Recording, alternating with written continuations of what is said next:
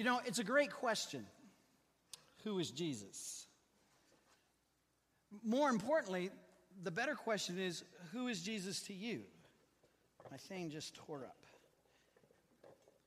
Hang on just a second. A non-mechanical me is going to try to fix this. And I didn't. So we're just going to go to plan B. Get a nice round of applause for Pastor Joe coming to my rescue. I appreciate it. Thank you. Thanks, buddy. I appreciate that. Is that low enough? Yeah. You're fired. All right. The most important question is not just who is Jesus, but who is Jesus to you?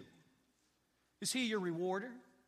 Is he your redeemer, your healer, your sustainer, your friend, your encourager? Matter of fact, all eternity really hinges on how you answer that question, who is Jesus? And what have you done with Jesus? In fact, when you stand in front of God in judgment, he's not going to ask you how good you've been, and if your good outweighs your bad. He's not going to ask you, what philanthropic activities you were involved in, how many times you came to church, how many times you prayed, how many times you gave. He's going to ask you one simple question. What did you do with my son, Jesus? And if you're going to answer that question correctly, you got to understand who he is. John tried to help us out in John chapter 1, verses 1 through 4. He said, in the beginning was the Word, and the Word was with God, and the Word was God. He was with God in the beginning, and through him all things were made, and without him nothing was made that was made. In him was life, and that life was the light of men. If you were a first century Jew, you understood the Greek, you understood the Old Testament ramifications. John was saying right up front, verse 1, chapter 1, Jesus is God. Now, I'll be honest, we're in a series about the Holy Trinity, and it's a little tough, isn't it? How God the Father, God the Son, God the Holy Spirit are three co-equal, co-eternal, co-divine personalities and one eternal essence. And I get that it's a little tough. We use the illustration like the 3-in-1 oil, the cleaner, the lubricant, and the rust kind of thing. Whatever that is, yeah. You can tell I'm not good. I can't even fix my own stand, man, up here, I can't even begin to describe what 3-in-1. But the three separate things, they go into one. You don't buy three different products. You don't get three different deals. It's all one. It's that 3-in-1. And so John is telling us that there is God the Father. But with him in the beginning was the Word. You ever notice you can't have a word without a breath? Word. And so what he's basically saying is that this logos, this word, was the very breath, or is the very breath and being of God. See, God knew that we would have trouble putting our minds around this Spirit of God. I mean, how do you get your mind around something that has no beginning, has no end, always was? He's immutable, he's omniscient, he's omnipresent, he's omnipotent, he has all grace, all love, all holiness, all mercy. How do you get your arms around that? And because the concept is so great and so broad, God said that God the Son will come to earth. Be born in Bethlehem's manger where shepherds come and watch him and look at him, and wise men bring their gifts from afar and present gifts of gold, frankincense, and myrrh. Don't you feel like singing "O Little Town of Bethlehem" right now? It's cold enough to, anyway. And so here you have God, the Father, coexisting with God, the Son. But yet when the fullness of time had come, the Bible says, God the Son became incarnate, became flesh. The word flesh means that he took on body. It means that God had a human qualifications, qualities. He had fingers and nose and hair and 10 toes and 2 legs and 2 arms. And he was hungry and he could feel and he could get tired. Is that God entered humanity. He is the Word. Now, I'm telling you, if you're a first century Jew, that blows your mind out of the water. That God dwells with us. Matter of fact, it's so cool that when Jesus came to earth, he took up himself the form of a man, and that was the only way that he could be seen in our physical eye. God became indwelt or intented in a human body so we could see that God is all loving, that God is all holy, that God is all kind, that God is all gracious, that God is justice, and that God is pure in everything that he does. And so Jesus, the Son of God, becomes the Son of Man, so we, the sons of man, might one day realize that he is who he says he is, the Son of God and the Savior of the world, give him our heart and life, and become children of the King of Kings and Lord of Lords. It's part of that great doctrine of the incarnation of Jesus Christ, the second person of the Godhead. God was manifest in flesh. John declares that the Father and the Logos and the Word was all one and the same. Jesus Christ and are one and the same nature, and one is no less God than the other, irrespective of the fact that God took upon himself a limited form so that he could be made visible to us.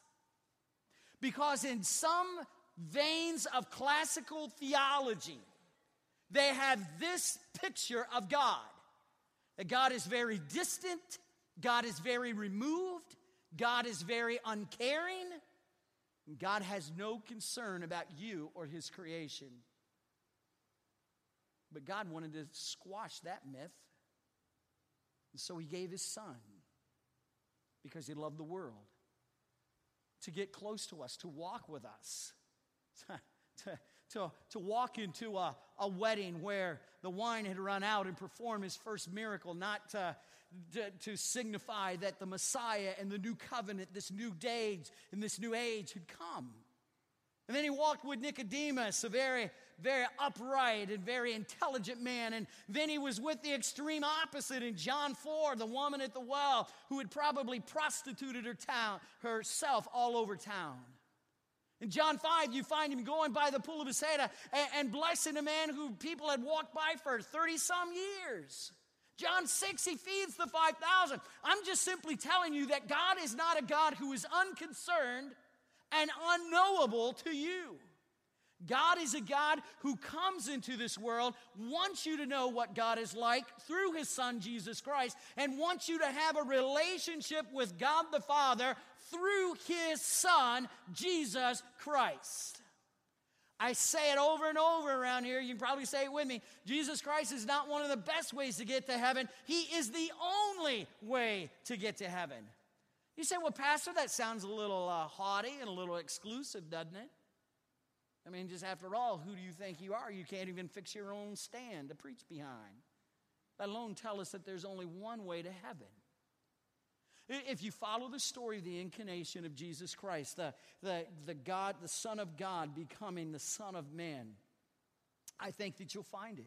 Because if we end up rejecting the idea that God has come to us in the person of Jesus Christ, he remains remote and unknowable, and we cannot know him in a personal and intimate way. But if, on the other hand, we abandon the humanity of Jesus Christ and we deny the incarnation, then we make Jesus divine but not human. And he would even be further removed from our sphere of knowledge, far from our trials, our loneliness, our depression, our physical ailments, our rejection, our abuse.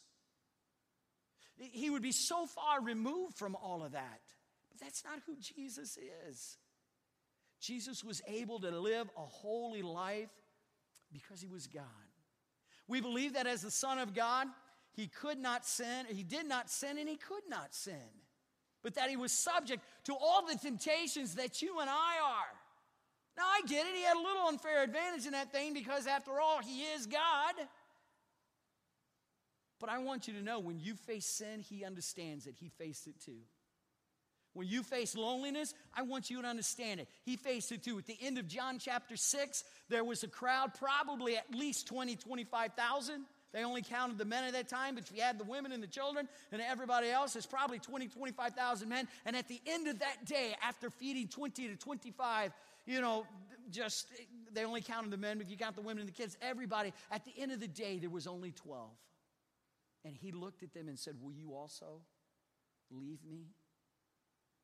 You want to talk about loneliness?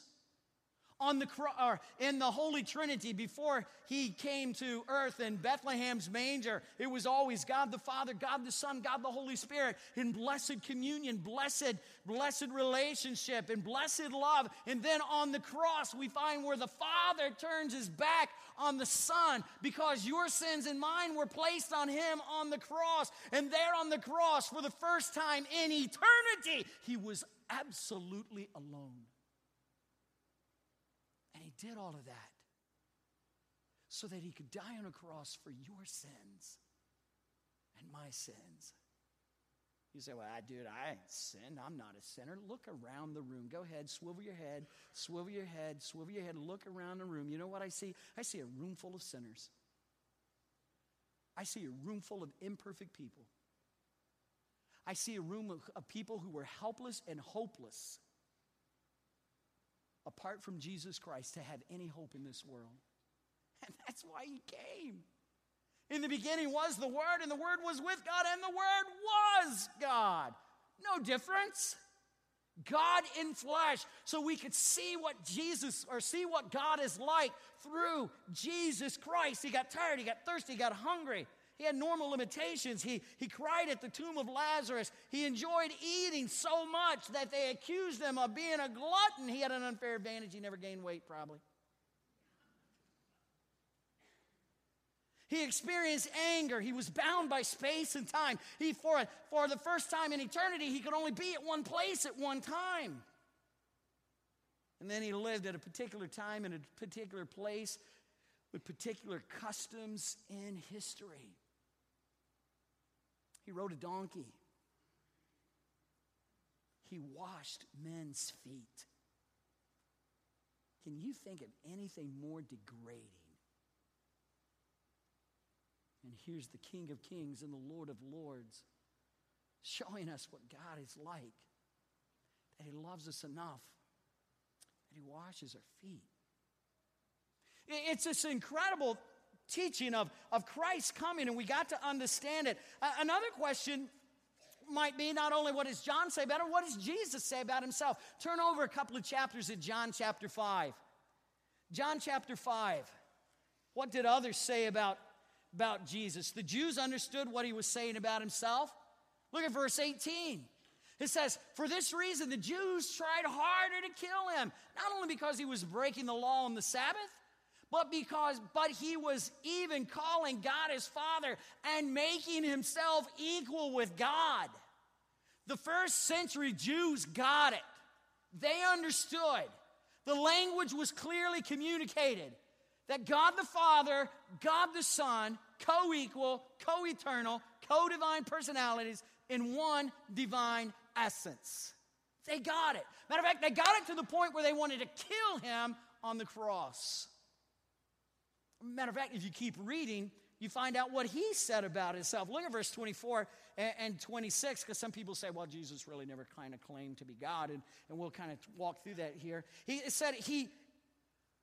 Verse 24, he says, I tell you, these are the words of Jesus, I tell you the truth, whoever hears my words and believes on him who sent me has eternal life. The Jews understood that only God could give life. God was the creator of life. He was the sustainer of life. He is the one who could take life and bless with life. And now Jesus is saying, I am the one who sent me. I have authority over life and eternal life. They understood what he was saying. He's saying, I am the Son of God and the Savior of the world. You say, well, dude, why didn't they follow him? The same reason you don't. I know what some of you are saying. You say, man, if I saw him feed 5,000, 20,000 people, if I saw him raise a man who had been crippled for 30-some years, if I saw the miracles, I would believe. No, you wouldn't. You wouldn't believe any more than the folks did in the first century. Because you struggle with the same things: doubt, your own personal pride, your own personal agenda, what you want out of life, selfishness, self-centeredness, your own personal sins that you don't want to let go of, that you want to hang on to, that keep you separated from a holy God. We got the same things going on. Jesus said, listen, the one who sent me has given me authority over eternal life. Look at verse 26. For as the Father has life in himself, so he has granted the Son to have life in and of himself. Look at verses 27, 28, and 29. We'll just read a couple of those. He has given him authority to judge because he is the Son of Man. Not only does he have the power of life, but he has the power to judge the life you live. Listen to me. Not only does he have the power of life, but he has the power and the authority to judge the life you live. That's why when you stand in front of God in heaven, the one question and one question only is not going to be what church you went to.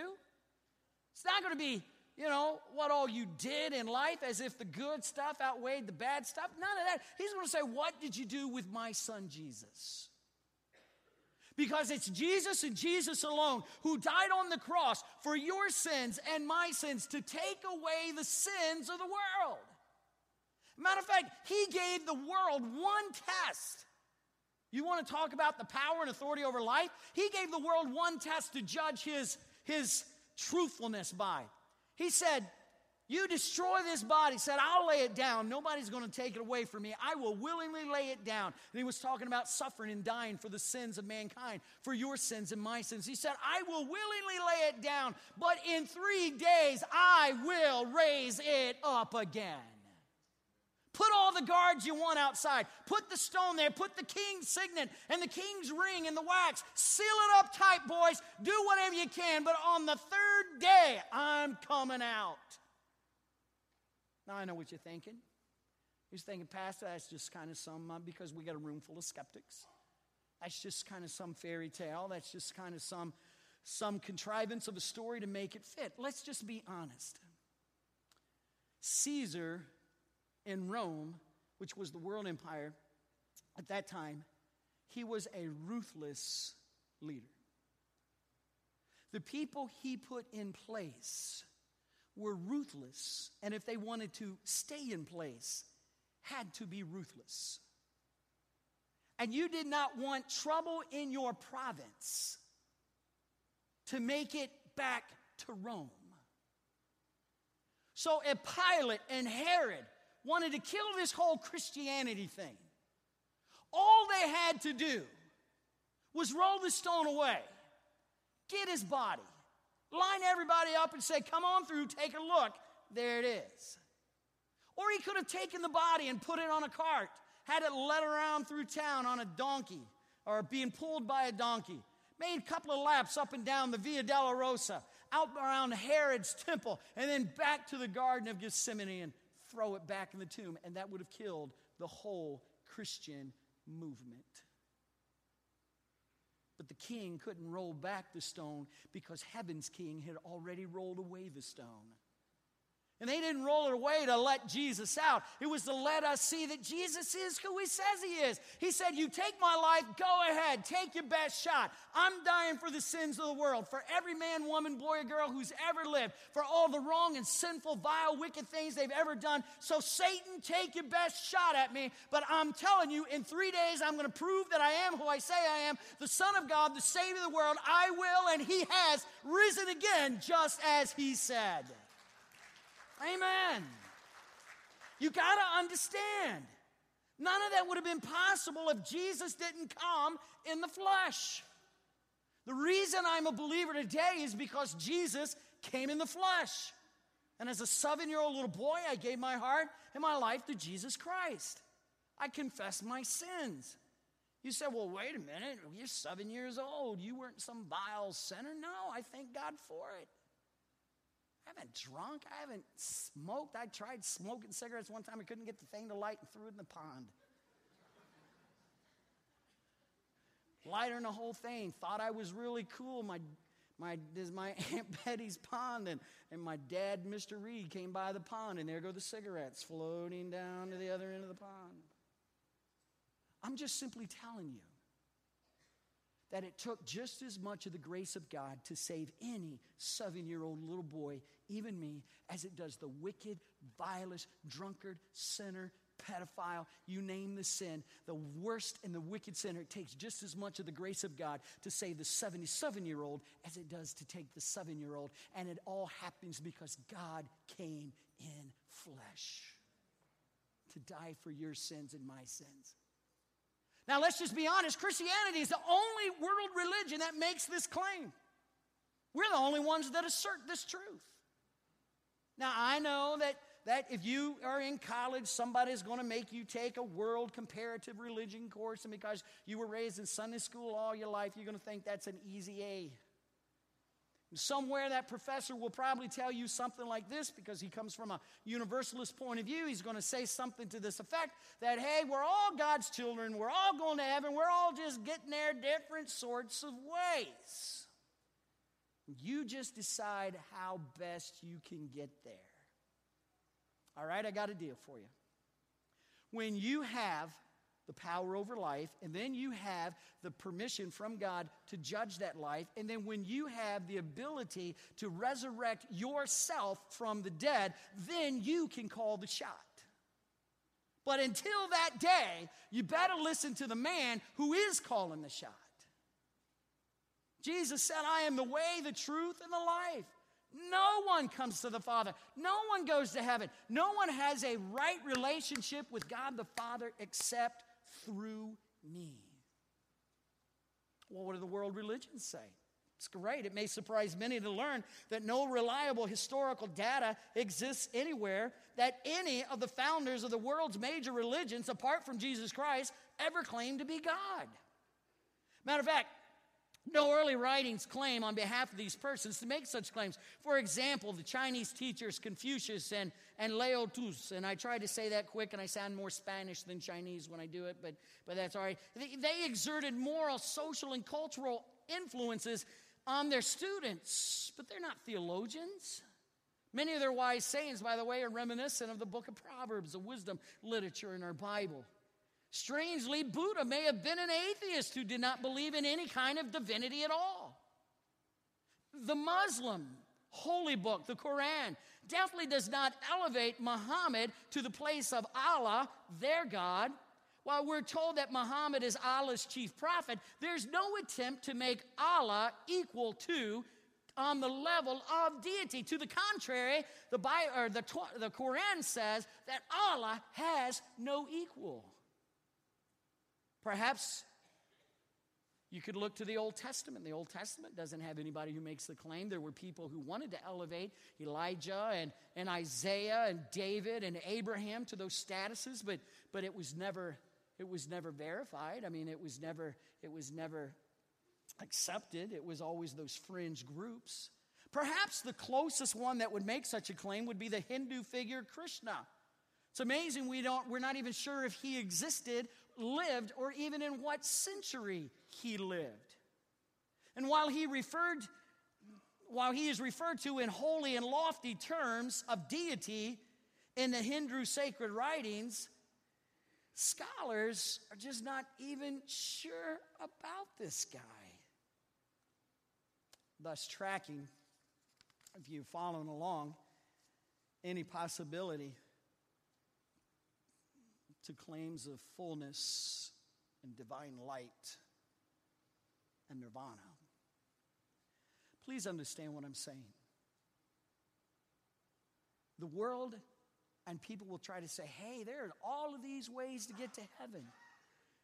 God came to earth in the form of Jesus Christ to show us that there is only one way to get to heaven. The other world religions are going to say, hey, if you get better and better and better and better and better and better and better, you keep working hard at it, you'll just kind of raise and you'll just kind of come better in the next life, and you'll raise and elevate until finally you have divine enlightenment and you will be deity. God laid it out there in the Holy Scriptures. It said, there is none righteous, no, not one. The wages of sin is death, but the gift of God is eternal life. If you are left to yourself, you have no hope. You will die in your sin. You will be doomed for an eternity in hell. But thank God the Word became flesh and dwelt among us. And Jesus not only lived among us, but He died on the cross for your sins so we could spend eternity in heaven as His child and as His King. Jesus claimed dual identities or dual titles of divinity.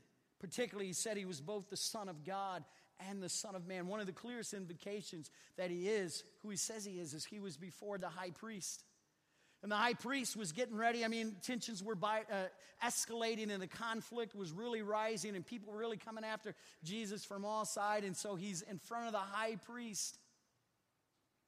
And the high priest basically asked Him, are you the Son of God? And He says in Mark 14, I am who you say I am.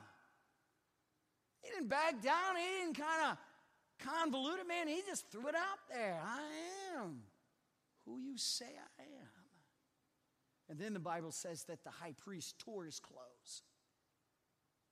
He was just so ripped up over this matter, so grieving, and they just started screaming, blasphemy, blasphemy.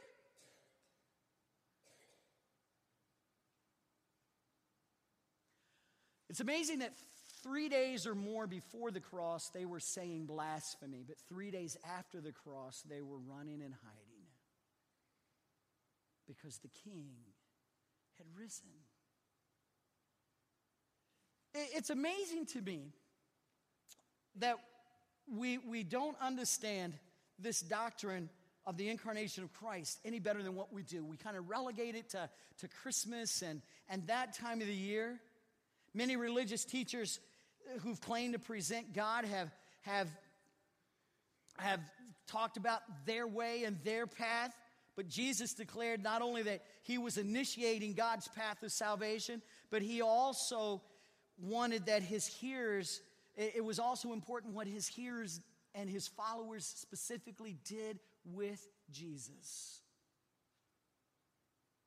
In our skit, it was what the depressed person and the lonely person and the abused person, the sick person, it's what you did with Jesus. What are you going to do with Jesus? He loves you. That's why He came to this earth. To love you, to show it to you over and over and over and over again. For more than 40 years, a guy wrote a love letter once a week, went to his neighbor's house, slipped it under the door. Evidently, he and she had had a disagreement. And for 40 years, he tried to make it up to her, writing one love letter a week, he was a Welchman, he was consistent, he was stubborn, man, walked over to her house, slipped it under the door. That is 2,184 love letters.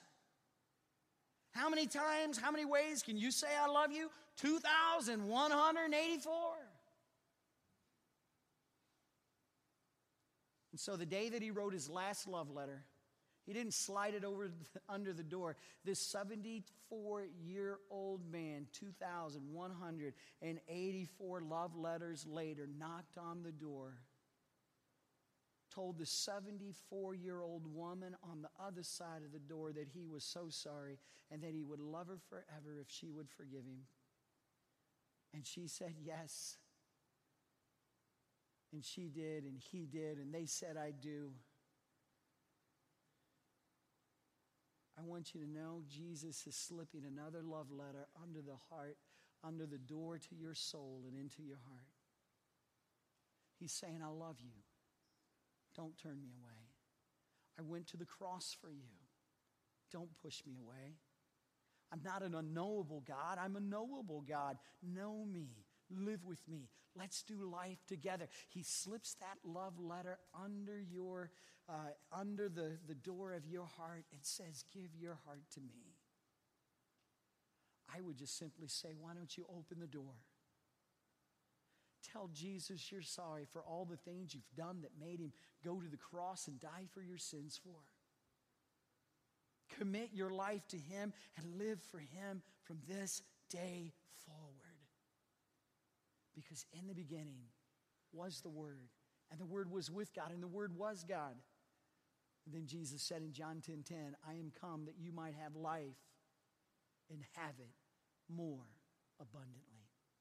Would you bow your heads? Would you close your eyes for just a moment? Maybe you're here today and you don't know Jesus Christ as your Lord and Savior. You've been on the fence as what to do with Jesus Christ.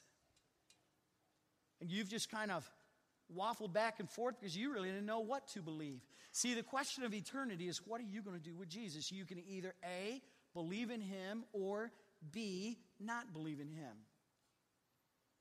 There's no C, D, E, or F, or all of the above. It's either believe or not believe. And today, the Holy Spirit of God, the third person of the Trinity that we'll talk about next week, is handing you God's love letter. And he's saying, give me your heart. If you're here today and you're lost in your sin, you don't have a personal relationship with Jesus Christ, then why not right where you sit right now? Why don't you just pray this simple prayer in your heart? It's a prayer where you just thank God for his love. Tell him you're sorry for your sins. And that you want to live the rest of your life in a relationship with him. So the prayer, if you don't know how to pray, and prayer is just a personal conversation with a personal God, may go like this. Dear Jesus, I'm a sinner. I have put you off long enough. Today, I invite you into my heart. From this day forward, I want to live for you. I give you my heart, and I give you my life that you created. In Jesus' name. Now, nobody's looking around, I promise you. We're not going to embarrass you, but I wonder right now, would you trust me enough? Would you just, if you prayed that prayer right now, would you just raise your hand and say, Pastor, right now, this moment in this service, I prayed the prayer. I gave my heart to Jesus Christ. And I'm taking that first little step of faith that I'm just wanting you to know. God bless you. Man, thank you so much. That is exciting to me. Somebody else, you'd raise your hand and say, Pastor, I just gave my heart. I prayed that prayer. Just gave Jesus Christ my heart. Hey, maybe you're a believer here, and your relationship with Jesus Christ isn't where it once was. Other things have replaced him, and it's easy to do. And maybe Jesus today, Christian, is saying, what are you doing with me? What are you doing with me? What are we doing together? And maybe as a believer in Jesus Christ, maybe you just need to affirm and reaffirm your faith, your commitment, your love to the King of Kings and the Lord of Lords. That great I am who came in form of a babe in Bethlehem's manger to go to your cross and my cross, to die for your sins and my sins, who was buried in another man's tomb, but rose again to ascend back to his throne. I wonder if there's a believer here this morning. You raise your hand and say, Pastor, man, I'm really not doing with Jesus what I need to be doing with Jesus, and I'm praying about it right now. Would you pray for me? I wonder if there's a believer. You'd raise your hand. And thank you, many of you raising your hand. Many. Would you stand to your feet with your heads bowed and eyes closed? Father, we give you praise for those this morning that accepted you as their Lord and Savior. That's why you came. That's why we sing. It's why we preach. It's why we do what we do. So, Father, I thank you for that. I thank you for speaking to believers' hearts who need to re-examine the question, what am I doing with Jesus? What are we doing together? Are we really living life together? Father, my prayer is that you bless the Lord, just refire, rekindle, reinvigorate that relationship with them. Lord, may we know the Holy Spirit's power in our living, in our life, in our relationship with you. Thank you, Jesus. Thank you that you humbled yourself, Philippians 2:5 and following, that you humbled yourself, took on the form of a man, became a form of a servant, became obedient even unto the death on the cross, proving that you are who you say you are when you rose again, the Son of God and the Savior of the world. And we praise your name. And the church says, amen and amen. Hey, our ushers are going to come forward, and we're going to receive our Sunday morning tithes and offerings. If you made a decision for Jesus Christ this morning, would you do a couple of things? Would you take the friendship card and fill that out? And one of the pastors will just shoot you an email, maybe give you a call if you'd like to have a call. We'd like to just kind of touch base with you this week, pray with you, kind of help you get going. And so if you will stop by the VIP Center on the way out, to your left, they got gifts, and Pastor Joe and his wife Julie and Todd and Becky DePaulis, they'll be there. And Michael and Allie usually kind of hang around here. I hang up over here sometimes, and a lot of times after the service, find one of us. We'd love to talk with you and share with you, so that's awesome. Hey, right after the service today, growth tracks. By the way, let me just say the blessing on the offering. Fill that communication card out. Bless this offering, in Jesus' name, amen. Go ahead, guys. By the way, if you're a guest with us today, this part of the service isn't for you. It's for those of us who consider this our church, and we support it with tithes, his tithes, and our offerings. A couple of things. After this service, 10 minutes after this service, Pastor Joe is going to meet you in the gym. We have dinner, childcare provided. 301 class today, Finding Your Spiritual Shape. It is an awesome class. If you've not been through our growth tracks, start today. It flips through on a 4-week cycle.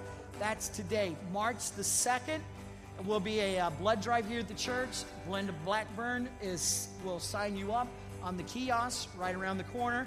And if, don't forget, we'll have our provision closet like March the 10th, and bring linens and coffee pots and microwaves and all that kind of great stuff. Hey, if you'll turn the house lights up for just a minute, I want to do two things in closing. A good buddy of mine, Jeff Isaacs, and there he is. Jeff and Charissa, right back here. Wave your hands, guys. These are our home missionaries to Battle Creek, and we've supported them for years, and we love them. Would you make them welcome at the church this morning? We appreciate that. So good. Jim Coates, would you come right here just a second? Jim, would you stand right here? And then we'll get ready to sing right here in just a second. Most of you guys, if you know Jim he's the youngest looking, 75-year-old? We know. He serves on our serving team. And these are the folks who come around and set up and all this kind of stuff. And so I told him I was going to Texas. And I don't know if you remember this, but Jim is a wannabe cowboy. So I went to Texas, and I got him the biggest belt buckle I could find in Texas. All right? And there's a belt and another belt buckle there. Thank you, buddy. Jim is faithful. He has been here longer than I have been here to Kirby Church. He and Loretta, and we love him to death. Thank you, Jim. Love you, buddy. And let's worship the Lord together. Jared's going to play a song. We're going to sing together. Worship Him, church. Our Savior, our King, our God, Son of God, came to flesh, became Son of Man, so we, the sons of men, might become the sons of God. He rose triumphantly over death, hell, and the grave. We celebrate that. We praise that. We embrace that. Let's worship that this morning. All right, let's sing this together. And if our God is for us, then who could ever stop us? And if our God is with us, then what could stand against? And if our God is for us, then who could ever stop us? And come on, can we sing that one more time together?